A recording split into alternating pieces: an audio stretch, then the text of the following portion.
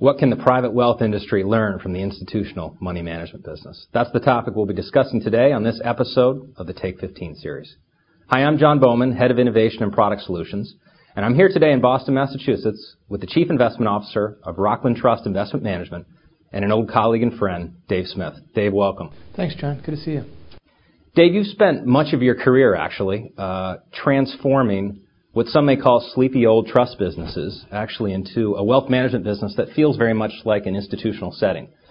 So let's talk a little bit about how that process works. So starting with the core, maybe give us some distinctions, some of the differences between the culture in an institutional setting versus a wealth management business, and how the implications for investment process play out. Well, the institutional business, as you well know, is all about performance. And a good relationship might get you 3/4 of bad performance. A bad relationship gets you 1. But if you have bad performance for an extended period of time, it doesn't matter how good your relationship is. In the high net worth space, the private wealth space, it's a heck of a lot more about relationships. Investment management is important and becoming increasingly important as buyers become more sophisticated. But at the end of the day, it is a relationship business, and they want to feel that they can trust you, and that's important to them, for clients. When we think about the difference in the culture of the individuals, I think typically the institutional space is super competitive. The providers are very much overachievers, and generally speaking, they want to win. They're aggressive. They compete real well. The high net worth space tends to be individuals that are a little bit more focused on the interpersonal skills. They tend to want to help people. They tend to want to listen to a client's needs and goals and try to deliver for them. So this is a major differences between the two types of organizations. But at the end of the day, both types of organizations are delivering investment management services at the core of what they're trying to deliver for clients.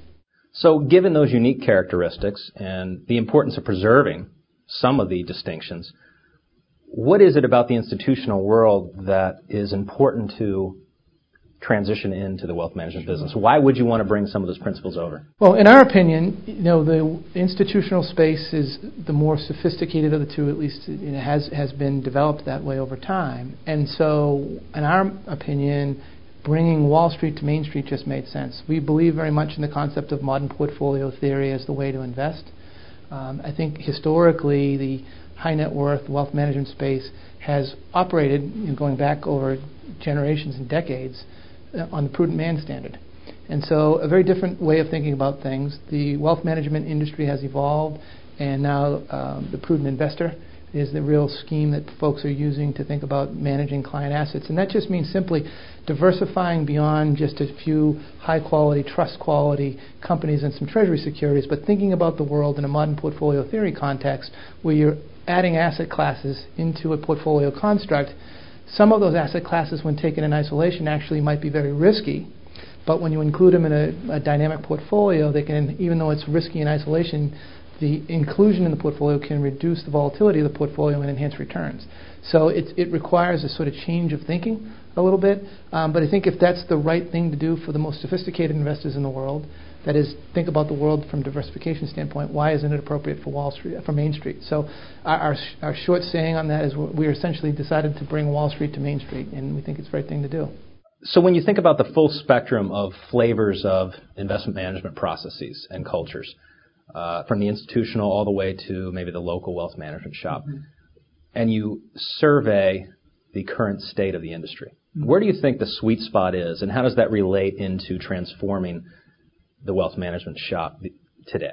So to me, I think they're on two ends of the spectrum. On one end of the spectrum, there's a belief that investment management services are a commodity, and the most appropriate thing an investment management firm can do for a high net worth individual, or even any individual, is to help them with their asset allocation, and then use index products to fill out the asset allocation when the asset allocation work has been completed. On the other end of the spectrum, in my view of the world, there is the proprietary individual stock picker that is trying to pick stocks for a client in the hopes that they can outperform the S&P 500. And then there's everything in between. On the continuum where there is asset allocation and indexing, I think those firms are trying to differentiate themselves or add value by delivering wealth management services above and beyond the asset allocation work. And to us, that means helping clients with things like financial planning, thinking about estate planning and helping the estate planning process, real personal services, helping folks through transition when someone passes away, for example. Many of the things that you would ascribe to the family office environment. On the other end of the spectrum, that individual stock picker is really typically just an investment firm, and while they might try to help a client with some of those other services, that's not really their expertise. In our opinion, the sweet spot is a firm that can do both, that has a rigid investment program, a world-class investment management solution, if you will, that couples that investment management solution with all of those wealth management services that I just described. And we think if you can do those two things real well, it'll be very difficult for folks to steal your clients away, because you're doing both of the things that any competitor would provide. And it helps you substantiate your fees, which I think is important in this business. I would think particularly in the wealth management world, where fixed cost is of increased importance, given the scale of that particular organization, that you'd have to be very careful to ensure that you are creating stock selection and process around those asset classes that you ensure you have alpha and a real track record in ensuring that you have quality alpha selection there. And with the other asset classes, certainly finding a beta alternative. Right. So in our model, you're absolutely right, John. We have the ability, we think, to pick large cap stocks real well. And I know some listeners might say, well, geez, that's the most efficient asset class on the planet, large cap stocks. Well, I think there's all kinds of academic research that shows it's very difficult for the average large cap manager to beat the S&P 500. I think that's true on its face. However, if you adjust for risk and taxes, we think there are a number of managers that have historically been able to add value, and that's clearly the case in our track record. So we have selected that as our core skill set. And then around that, we've decided that we can't be experts at everything else we want to include in a client's portfolio, but still believe that there's an alpha opportunity in many of those asset classes. So when we look at a space like, for example, MLPs, we just decided to include master limited partnerships in our client accounts at the end of last year. And the first decision we said, does it make sense to include MLPs in a portfolio? So we did all our asset allocation work, looking at the correlation coefficient, the standard deviation of returns relative to everything else we have in the portfolio and optimized to that, and said to ourselves, yes, it does. Okay, we've made that decision to include MLPs. Now the question is, do you do active or passive? And so we looked at the range of managers and decided that it is evidence to us that when we adjust for risk and for taxes, that active managers do add value there, and we went out and found an active manager that we've been very pleased with. In other cases, we've discovered that, you know what, when we adjust for risk and taxes, it doesn't look like there's real alpha.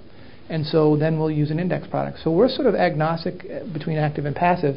As long as we think we can find an active manager that will add value above and beyond the fees, we're happy to take them on. If we decide that that's not the case, then index is the way to go. As you look back across the few times that you have been able to do this, any lessons learned where maybe you try to force an institutional principle on just a square peg in a round hole? Well, I think a couple things that you have to understand. First of all, that some of the colleagues that you've joined might not be up for it. This is a very difficult transition sometimes to make. Folks who believe very much in the prudent man mentality might chafe under a more diversified approach. And so you have to know going in that there might be some professional turnover that results in that. The second component is that your clients are individuals. And the behavioral component of handling individual assets is very real. And so the change that you're talking about, you need to be able to communicate real well what it is you're doing and why it's of benefit to them, and understand that these changes have tax implications for most of these clients. And so you need to understand what those implications are going to be going into it. So the timing of it, at the end of a bull run, obviously much more difficult to implement this than after a bear market has been in place. So you need to understand that the taxes and the behavioral component of this, and so therefore take it with some granularity, move along slowly as you transition folks, ultimately with an end goal of getting a new philosophy and process put in place. For those professionals in the wealth management business that might be considering such a large and transformational shift in their business, any advice you might have for them? Yeah, simply I think you need to believe in what you're doing. I mean, to me, the transition that we've made in both cases that you've referenced, I believe very much in. And so much so that I've invested my own capital in our firm in our process. And when you sit across the table and explain your methodology and your philosophy to a prospective client, and you're passionate about it because you really truly believe it's the right way to invest money, so much so that you've committed your own capital to it, it's a very easy story to tell. And then the clients buy into it, the colleagues buy into it, and it all flows from there. Great. So passion's important. Well, thanks once again for watching this episode of Take 15. And Dave, thanks for joining us. Thanks for having me. Copyright 2011 CFA Institute. This program is designed to give accurate and authoritative information in regard to the subject matter covered. It is distributed with the understanding that CFA Institute is not engaged in rendering legal, accounting, tax, investment, or other expert advice. If legal advice or other expert assistance is required, the services of a competent professional should be sought.